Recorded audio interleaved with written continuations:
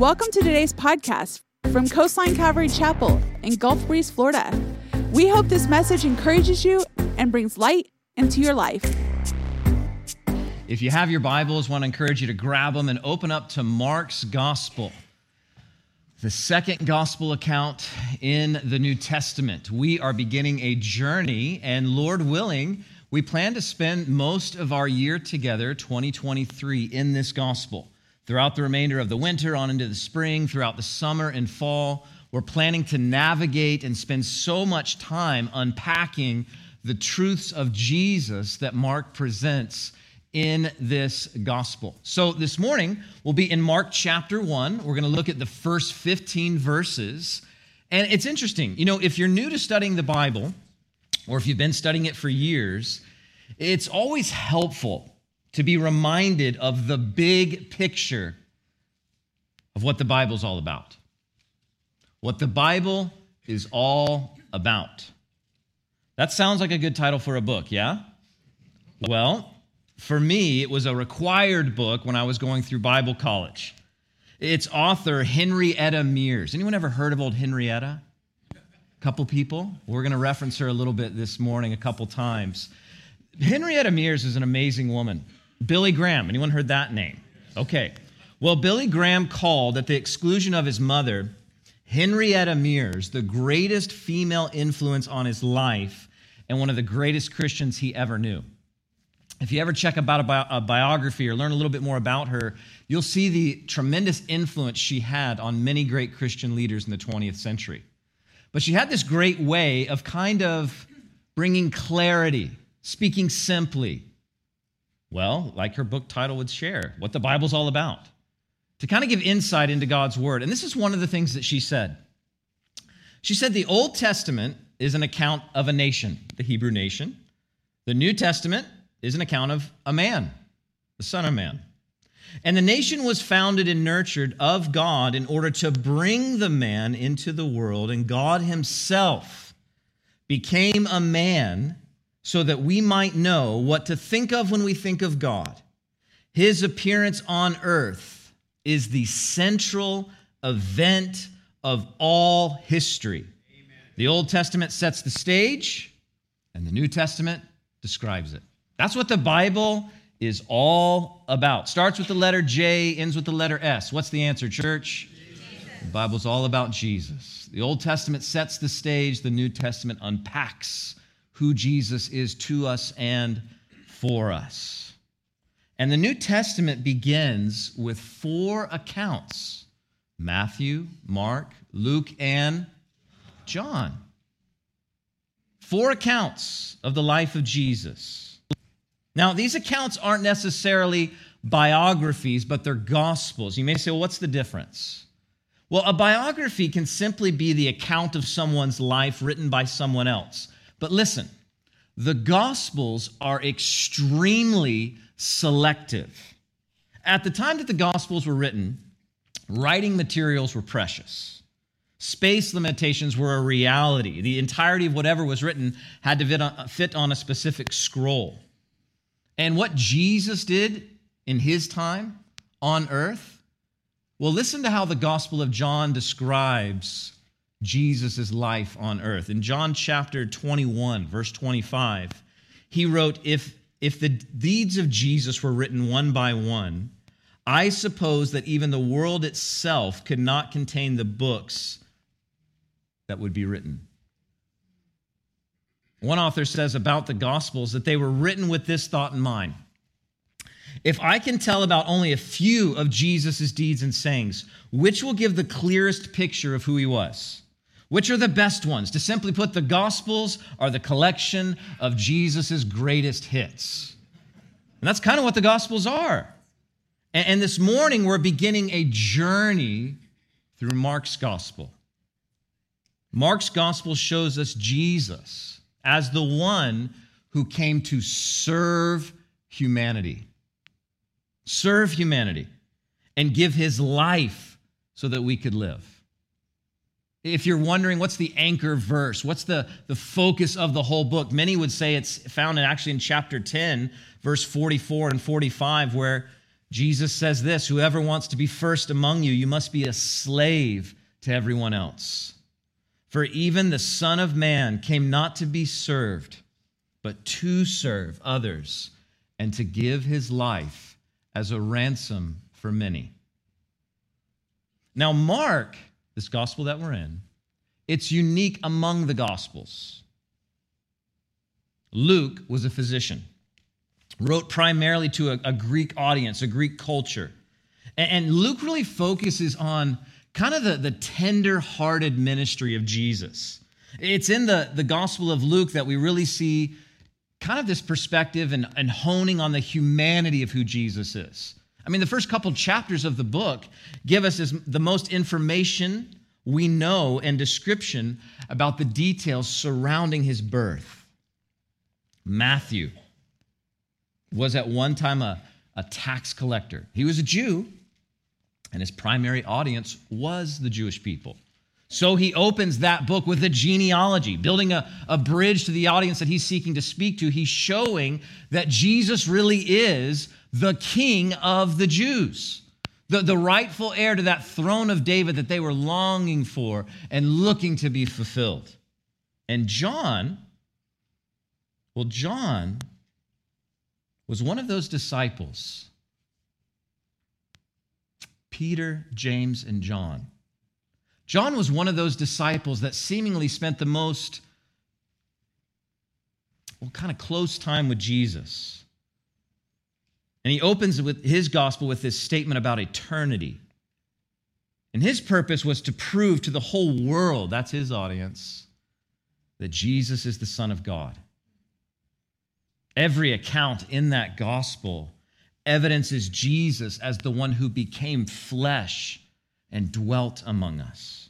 Now, Mark, the gospel that we're in, he wrote for a Roman audience, and he moves extremely quickly through the life of Jesus. He begins, we'll see this morning in just a moment, with an announcement, straight into the point of who Jesus is. I mean, speaking about how Mark wrote, one author says this, the Gospel of Mark is fast-moving and hard-hitting, like living with a 3-year-old or something like that. By far the shortest of the 4 Gospels, it's noted for as much as what it omits as what it includes. I mean, in Mark, there's no genealogy, no miraculous birth narrative with Bethlehem and shepherds, no childhood at Nazareth or visiting the temple, no Sermon on the Mount. Very few parables. Mark recorded in rapid-fire succession specific events from the life of Jesus. Why? What's the point here? To prove, primarily to a Roman audience, that he is the anointed one. The Hebrews would have said the Mashiach, the Christ. Christ is not the last name of Jesus, it's his title. He's the anointed one. He's the Messiah, the Mashiach, the Son of God, who served and suffered and died and rose again. You know, Mark, just a little bit about him. You may see as you kind of navigate the New Testament that he's actually got 2 names. Sometimes he'll be described as John Mark, with John being his Hebrew name, his first name.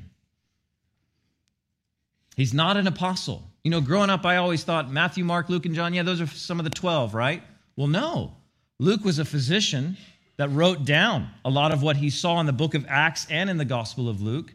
Mark was probably born 10 to 15 years after Jesus was born. And he's probably in his teens when all the events that he's recording here in the gospel actually took place. And Mark, the Gospel of Mark, is primarily believed to be the perspective we're given into the life of Jesus through the lens of kind of a favorite apostle amongst those who study the New Testament, the Apostle Peter.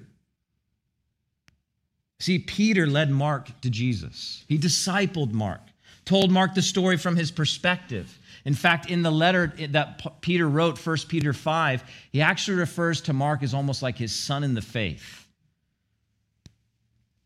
Mark was actually the cousin of Barnabas, a key leader in the church. And Barnabas was a traveling companion, if you know a little bit about the New Testament, with the Apostle Paul in the early stages of the church, where the gospel was going forth for the first time throughout the world. Churches were being planted. There were missionary journeys. And Mark, John Mark, accompanied his cousin and the Apostle Paul. And it was on that first missionary journey that we're not sure exactly what happened, but Mark left Paul. He left Barnabas. There was conflict. Barnabas gave John Mark a second chance, and eventually Paul and Mark reconciled. But it's interesting about Mark. His family seems to have a tremendous influence in the life of the early church. It was in Mark's mother's house, that story in Acts chapter 12, when they're gathering together to pray. And remember, Peter's in jail, and they're praying that Peter would be released. And I don't know if they were really thinking that their prayers had much impact or not, but an angel comes and knocks on the door, and then Peter's there, and that's actually at John Mark's mother's house. Mark, a young guy when Jesus was on earth, his life was radically changed by Jesus. His entire family becomes extremely engaged and active and vibrant in the community of the early church. Why do I share that? Because this kind of honest life transformation, this is what the Gospels are all about. Say, what do you mean by that? One author says this: the Gospel writers, you need to know this about them, are die-hard advocates of Jesus. But they didn't start that way. They came by it honestly. When they tell you that his sacrifice changed them to their core, they're not being manipulative, they're being authentic. The Gospels repeatedly demonstrate that when neutral people met Jesus, he shattered their preconceptions and transformed their lives. So these aren't like Jesus' cronies going out putting out his propaganda. That's not what the Gospels are. These are individuals who were radically changed by Jesus, and they want to get the message out of who he is. And so they gather all these different preachings, teachings, events, miracles, encounters with Jesus to show you who he is. Their lives were transformed. See, as you read through the Gospel of Mark, especially in this first chapter this morning, Mark wants to jolt his readers into an understanding of who Jesus is. And I think the goal of the book and our time in it, it's not necessarily just observation, right? Examination, information, but to engage with and to follow Jesus. It's my hope and prayer that our time in this gospel, that we will see Jesus in fresh and informative ways. And I've got to be honest with you, as a pastor, as a teacher, I can't do that for us. I don't even think Mark can do it for us, but I believe the Spirit of God working through hearts that are open can do that. Can I say that again? I believe that the Spirit of God, with people who are awake in the middle of a sermon, and their hearts are open, God can do so much with that. Mark's life was transformed. John's life, Matthew, Luke, these individuals who they encountered Jesus either through Peter's, recount of all that happened, being there physically and seeing it, their lives were radically changed and transformed. And as we spend some time in this gospel, I'm praying for God to work in me. I'm praying for God to work in us so that we would follow him in fresh ways and see him. Dear church, let me say this. See him for who he really is. Because there's so much noise out there. Let's let the gospel speak for itself. Let's let the Bible show us who Jesus is, and let's follow Jesus of the Word. Now, this morning, we're going to look at the first 15 verses of this first chapter. And they kind of set the stage for the book. Some would call it the prologue of the gospel. And now, disclaimer for this morning, I was talking about it with Todd, who's teaching through this same section with the students. There's at least half a dozen sermons in this text. At least. There's so much that Mark covers. But we're going to focus on the main focus of what Mark shares. In fact, in the first verse, we see three big themes of the verse. Mark chapter 1, verse 1 this is what Mark writes, reading from the New Living Translation. He says, this is the good news about Jesus, the Messiah, the Son of God. This is the good news about Jesus. Now, some translations before you might say with this description opening that this is the gospel of Jesus. The gospel, which literally means good story or good news. And if it's taken with kind of just that simple understanding, well, then there's countless number of things that come across our lives and into our lives that are presented to us with the promise of good news, right?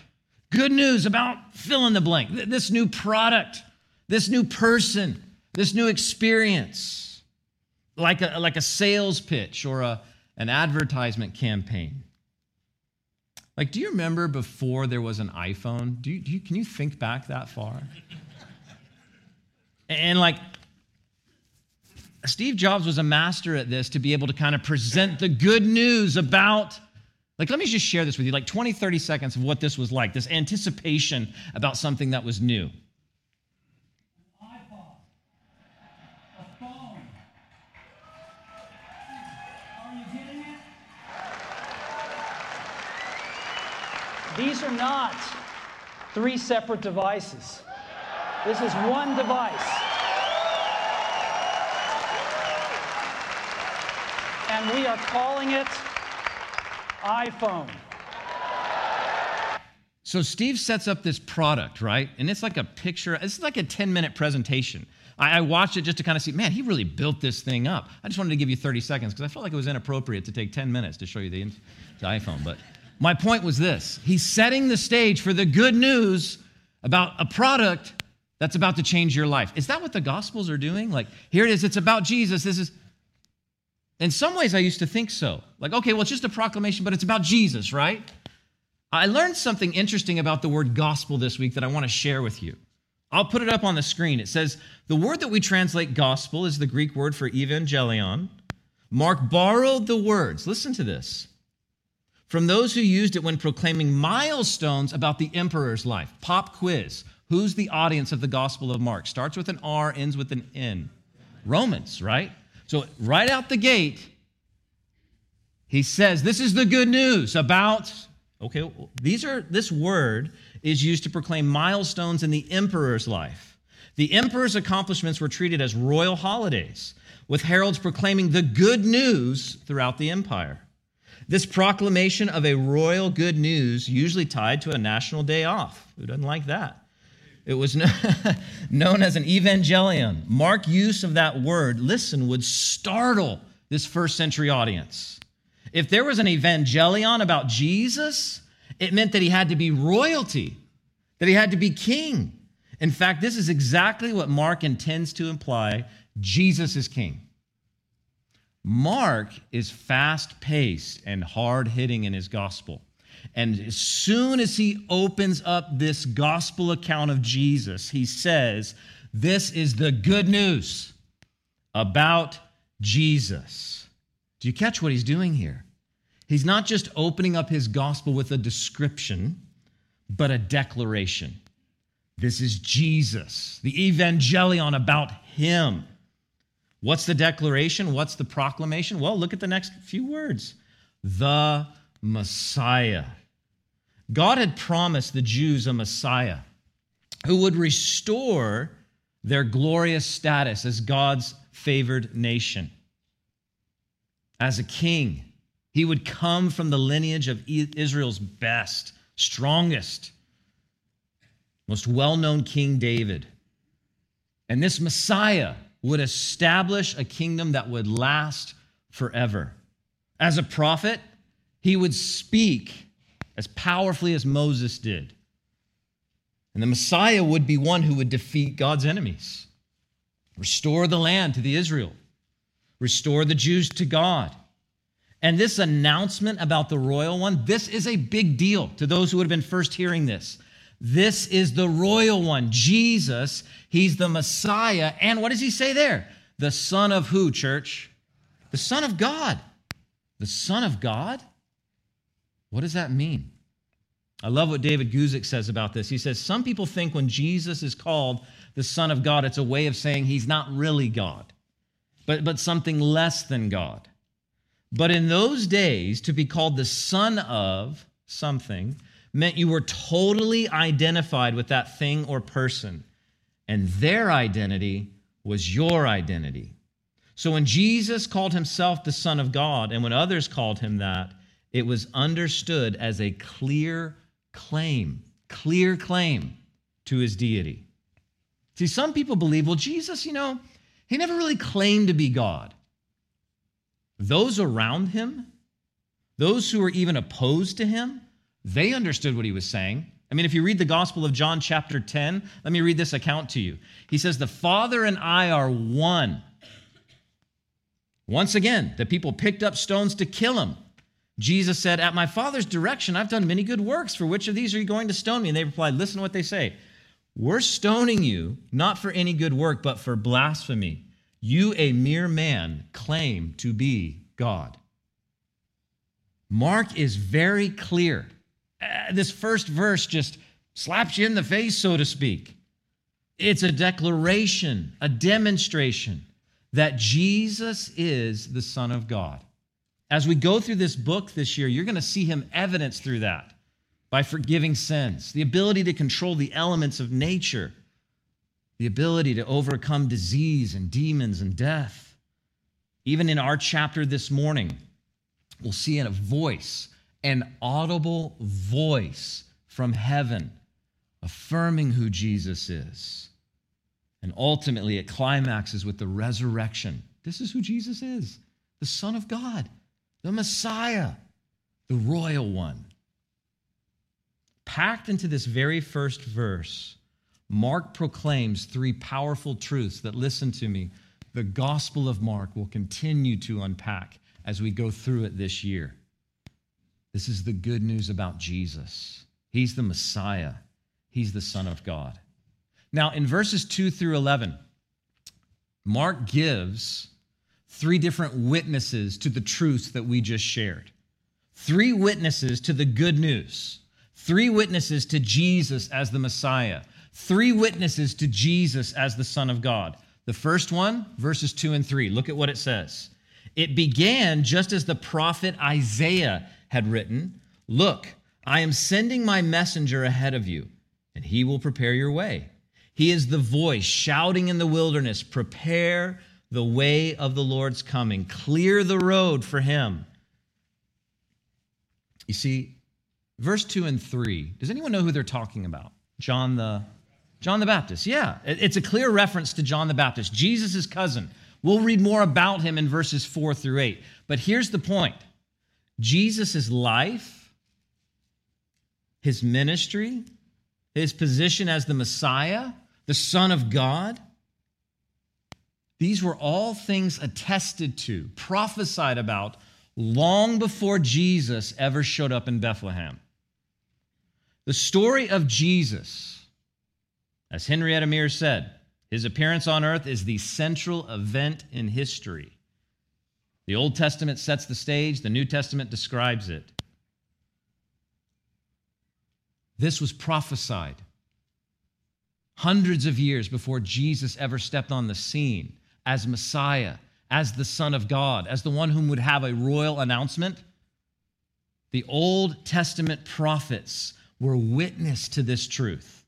One scholar, J. Barton Payne, has found as many as 574 Old Testament verses that somehow point to or describe the coming of the Messiah. Another gentleman, Alfred Edersheim, found 456 Old Testament verses referring to the Messiah or the times of his coming. And one person shared that conservatively, Jesus fulfilled at least 300 of those in his first coming.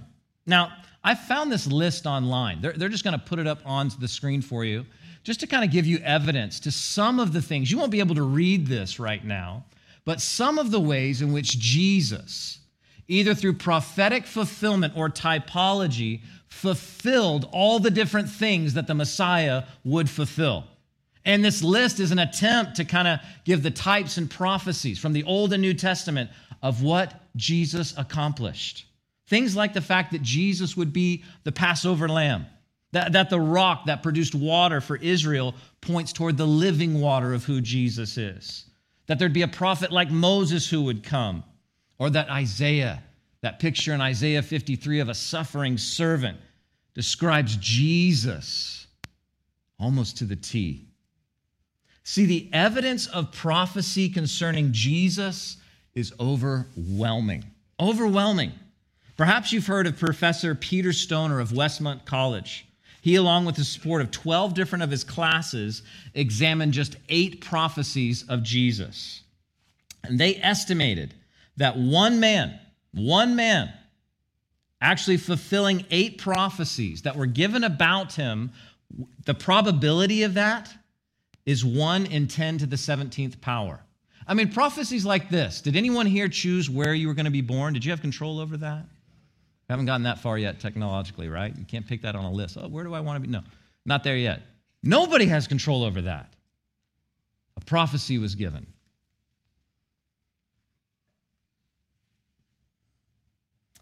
What is that like? 1 in 10 to the 17th power. Well, there's this illustration. If you mark 1 out of 10 tickets, place all the tickets in a hat, thoroughly stir them up, and then ask a blindfolded man to draw 1, his chance is what? 1 in... Yeah, okay. Well, 1 out of 10 to the 17th power. Suppose we take 10 to the 17th power of silver dollars and lay them on the face of Texas. They cover the state 2 feet deep. Now mark one of those silver dollars, stir the whole thing mass thoroughly all over the state, blindfold a man and tell him he can travel as far as he wishes. He must pick up the 1 silver dollar that has a mark on it. What are the chances of him getting that right?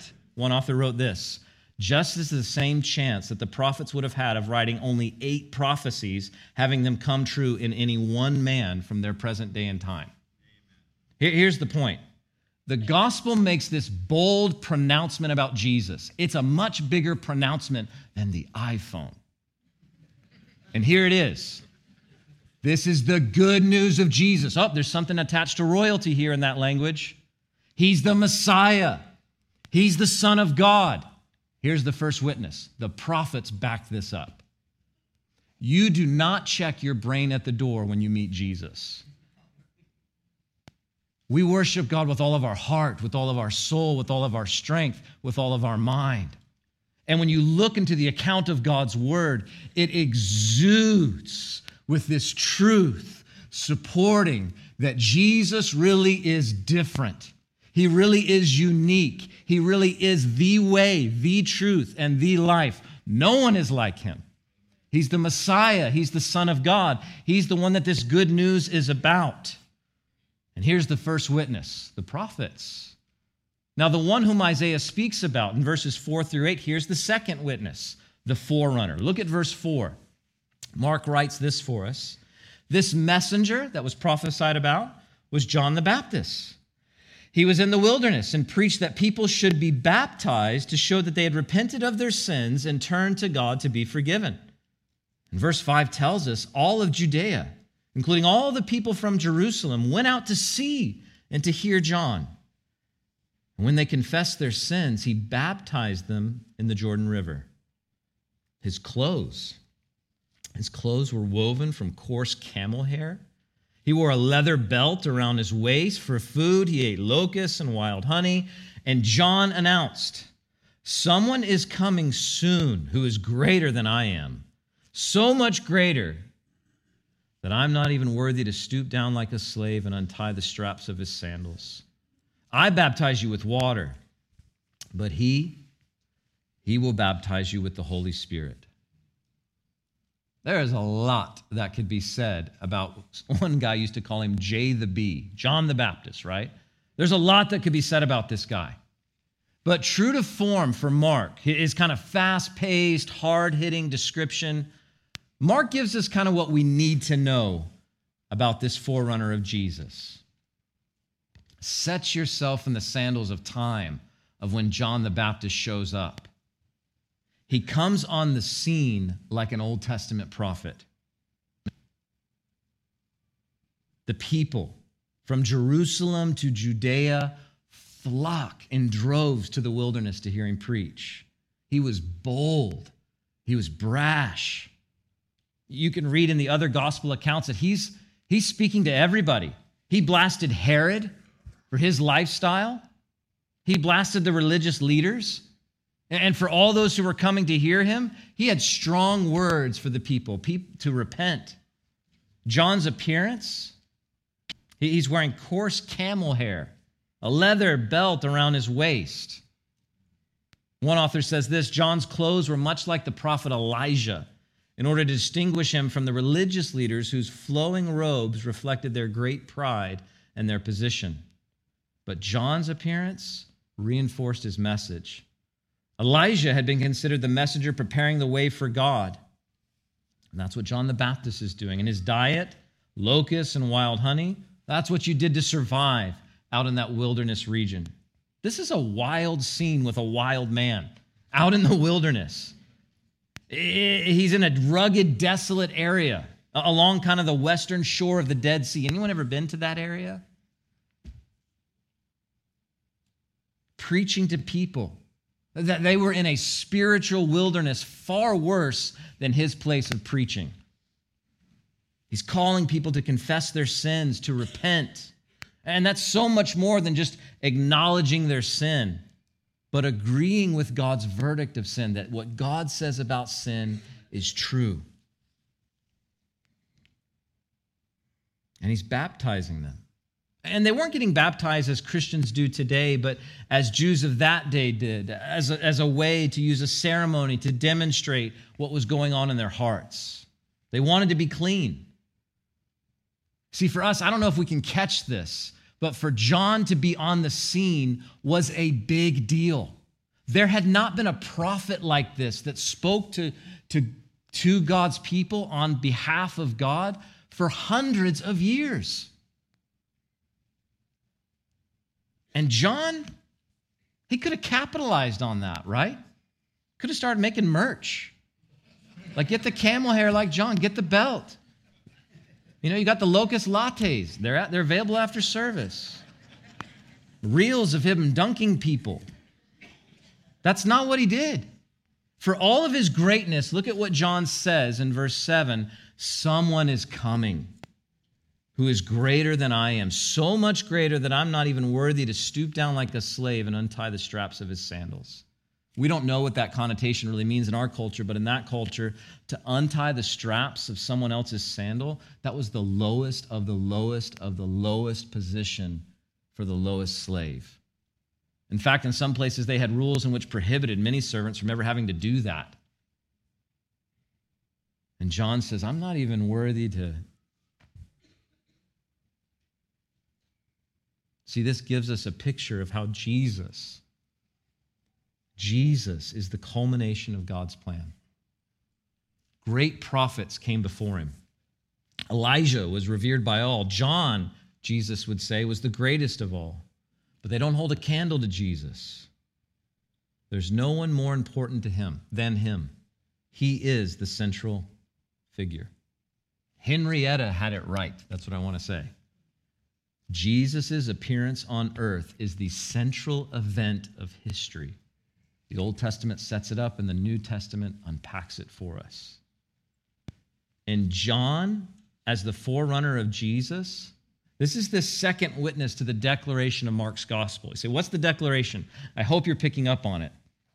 It's this good news, this royal announcement of Jesus, that he's the Messiah, that he's the Son of God. That's why John says, I baptize you in verse 8 with water, but he will baptize you with the Holy Spirit. See, John's ministry, it was all preparatory. That's what he was there to do.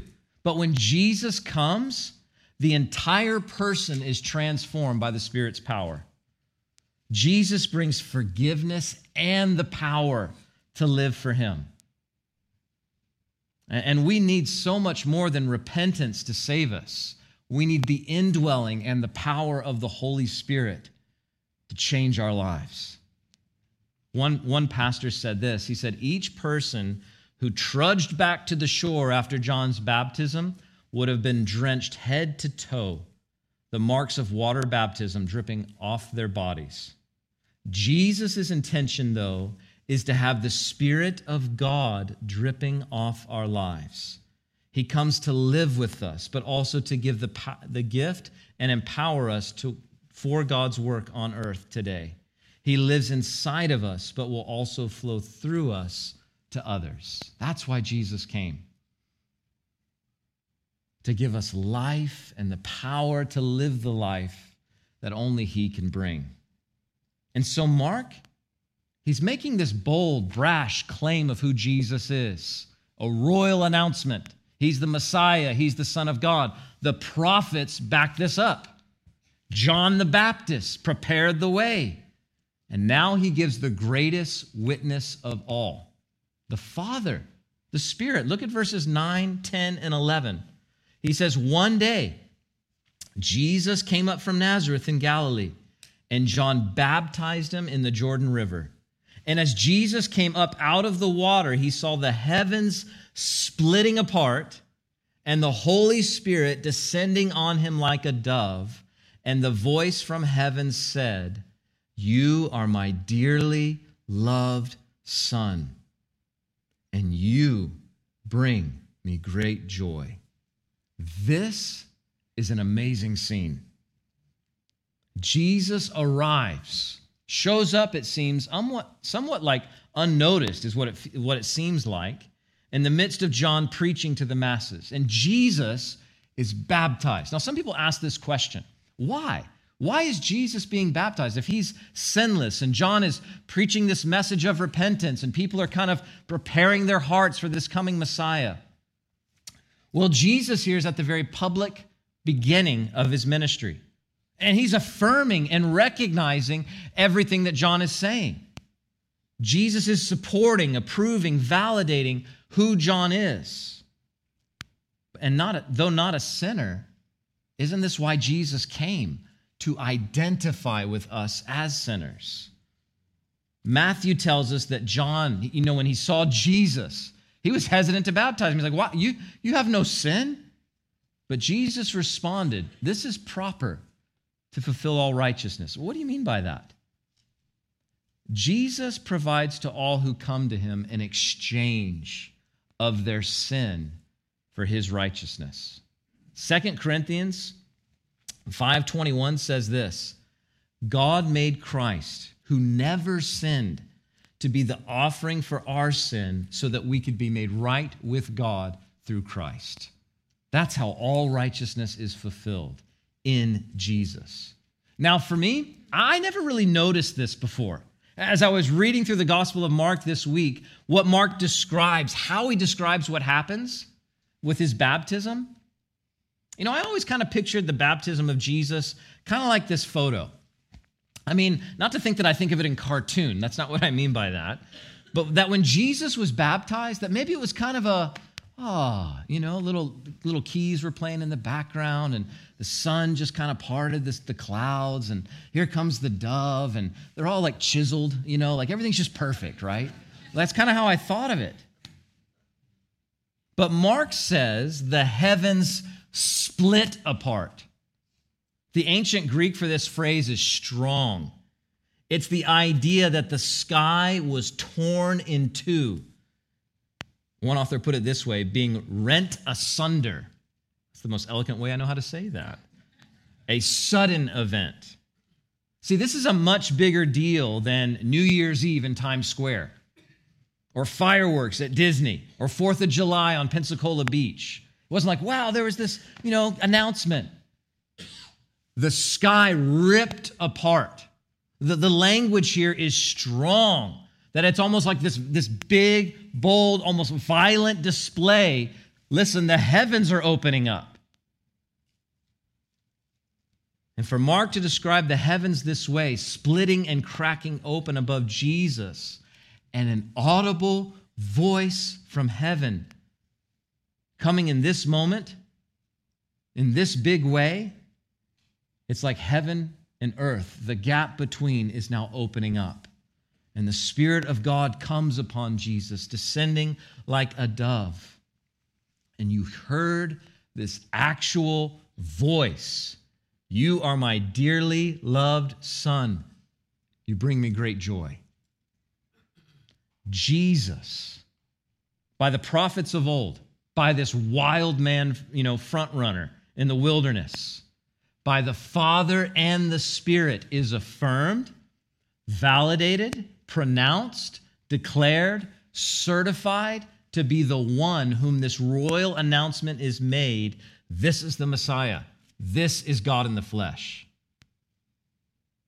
Mark comes out swinging in those first few verses of his gospel account. I don't know how he could be more clear about who Jesus is and how he's attested to, pronounced, declared, affirmed to be the Messiah, royalty, the Son of God.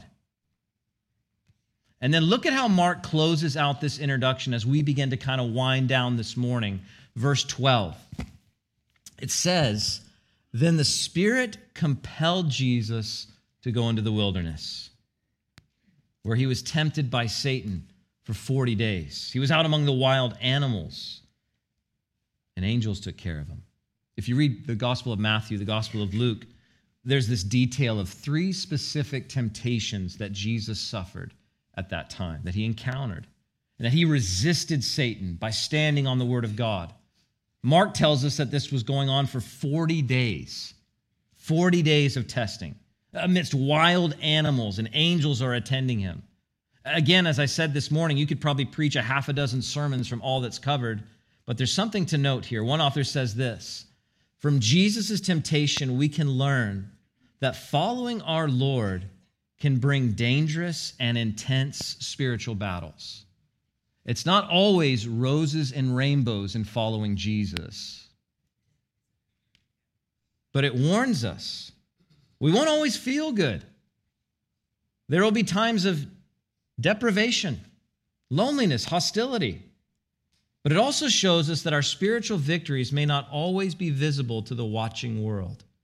Above all, it shows us we must use the power of God to face temptation and not try to withstand it in our own strength.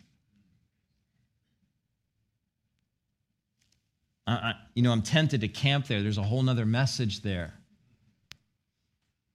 But what's the point of what Mark is doing in this gospel? He's showing that Jesus is not only validated, but he's tested. He's the Messiah. He's the Son of God. He's this royal one. Here's the witnesses.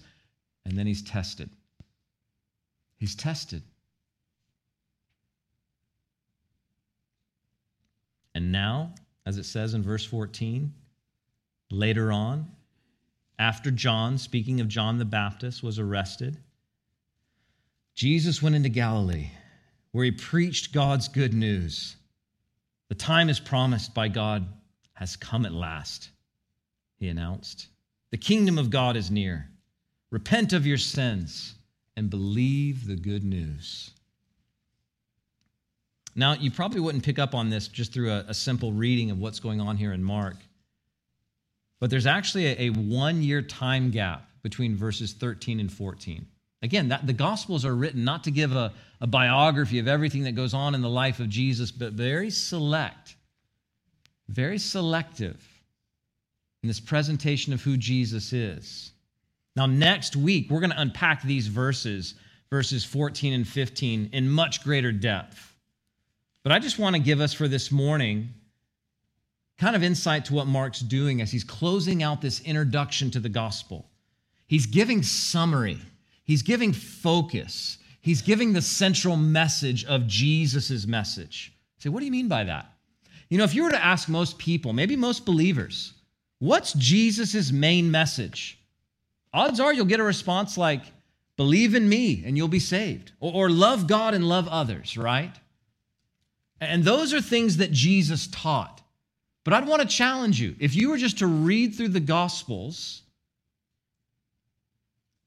you would find that his core message was this: the time that God has promised, the kingdom of God, he often uses that phrase. He would say it's now. Say, what does that mean? The Kingdom of God is near. That was his message, and so he would give a response. So repent of your sins and believe the good news. What does that mean? The time of God, the kingdom of God is now. It's promised. Oh my goodness.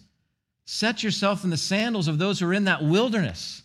They've got Jay the bee in these crazy clothes, preaching as if Old Testament prophets would have done in the past, saying, prepare the way, the kingdom is coming. These people know their Bible. The kingdom is coming. The Messiah, he's going to rule. He's going to reign. This was explosive language filled with tons of meaning and implication for those that were listening. Because many of those Old Testament prophecies were familiar to them. The one that was coming, the one that the people were waiting for, he would be a king like David. That's 2 Samuel 7. There would be a ruler who would bring everlasting peace, and the knowledge of God would go throughout the whole world. That's the book of Isaiah. Jeremiah said that he would replace false shepherds and religious leaders. Micah said that he would take all the weak and the injured and rule righteously in Jerusalem. Zechariah 9, he's going to bring complete peace so that no military power would ever be needed again. These are the prophecies given of the kingdom of God that is coming. And what does Jesus say with these explosive words? The kingdom of God is now. It's got to put everyone on their toes. What? Okay, this has got to bring excitement. What's happening here? One author says this: the problem for those there arose in a misunderstanding of the nature of this kingdom. The kingdom of God began when God entered history as a human being, but the kingdom of God will not be fully realized until all evil in the world has been judged and removed. Do you remember a book that we just studied that kind of showed that to us? The book of Revelation, that there's a time that's coming. We know that the kingdom of God will be fully realized. But listen, Christ came to earth first as a suffering servant.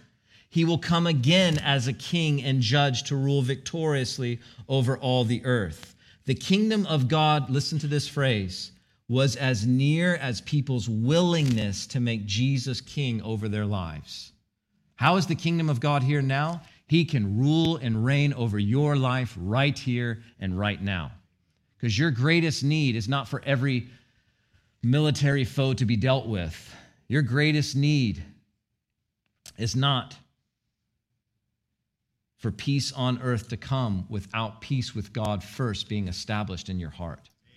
Amen. That's where the kingdom of God starts. I love Pastor Nate Holdridge of Calvary Chapel, Monterey. He says this. He says, of course, we know the end of the story, right? If you're reading through the Gospel of Mark, he didn't ascend to Jerusalem. He didn't usher in worldwide peace. The lion didn't lay down with the lamb. Instead, Jesus was rejected by Israel, by Rome. They crucified him. But it turns out this was all part of God's plan. Jesus was resurrected. He then departed the earth, and the Spirit was poured out on all his disciples. They went out to tell the world that belief in Jesus and his work on the cross would grant them entrance into God's forgiveness, his family, and kingdom. And one day, all the promises they waited for will come to pass. Jesus will visibly rule forever and ever. But that does not mean the kingdom is only coming in the future.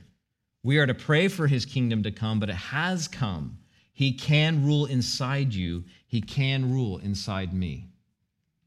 The greatest need for us is what we're going to celebrate this morning. We need a Savior, someone who comes to deal a death blow to sin's penalty and power in our lives. And so when Jesus arose on the scene and said, hey, here it is, the kingdom is now. That's what he's speaking about. And then we know the end of the story, that one day the kingdom will be fully realized. See, if you're someone that likes to study theology, often this phrase is often used to describe the kingdom of God. The kingdom of God is here and not yet. It's here and it's coming. It's now and it's just around the corner. The kingdom of God is near. And it starts with your surrender to him. And so what is the response that Jesus calls? Repent of your sins. Believe the good news. You know, repentance isn't something you do before you come to God, but it describes how you come to God. We can't come into the kingdom, his rule and reign in our lives, without leaving a life of self and sin. You say, what do you mean? Like if you're in Pensacola, and I say, hey, come to Gulf Breeze. I don't necessarily have to say, leave Pensacola and come to Gulf Breeze. To come to Gulf Breeze is to leave Pensacola. And if I haven't left Pensacola, then I certainly haven't come to Gulf Breeze. Does that make sense? That's how you come. You say, I'm leaving my life. I'm following you. He's talking so much more than moral renewal. He's talking about trusting God, taking him at his word, living a relationship of dependence upon him. See, belief speaks of relationship and dependence. We'll close with this. In his commentary, Pastor David Guzik says this: there are many people who would believe the gospel, but they don't rest in it. They don't believe in it. This was an appeal not only to accept it as an intellectually accurate statement, but to rest in, to repose. It was a call to let the heart find its ease in the good news of Jesus.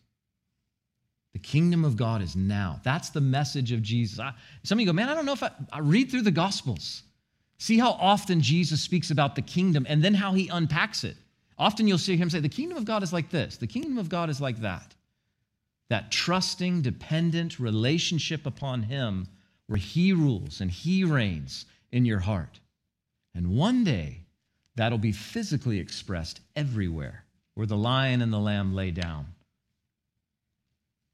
Where his rule and reign is done in perfect righteousness. See, let me share this with you. If I could summarize everything we've looked at this morning, the message of the Gospel of Mark, he lays it out here in these first 15 verses. This is the royal announcement of Jesus. He's the King. He's the Messiah, that anointed one. He's the Son of God. And Jesus, by the prophets of old, witness number 1. By that wild forerunner in the wilderness, witness number 2. By the Father in the Spirit, witness number 3, is affirmed, validated, pronounced, declared, certified to be the one of whom this royal announcement is made. This is Messiah. This is God in the flesh. Jesus was not only validated, but he was tested by the enemy. And so what's the message for us today? The kingdom of God is now. It's now. So repent of your sins. Believe the good news. We hope you enjoyed today's podcast. Join us again as we dive into the scripture, going verse by verse here at Coastline Calvary Chapel.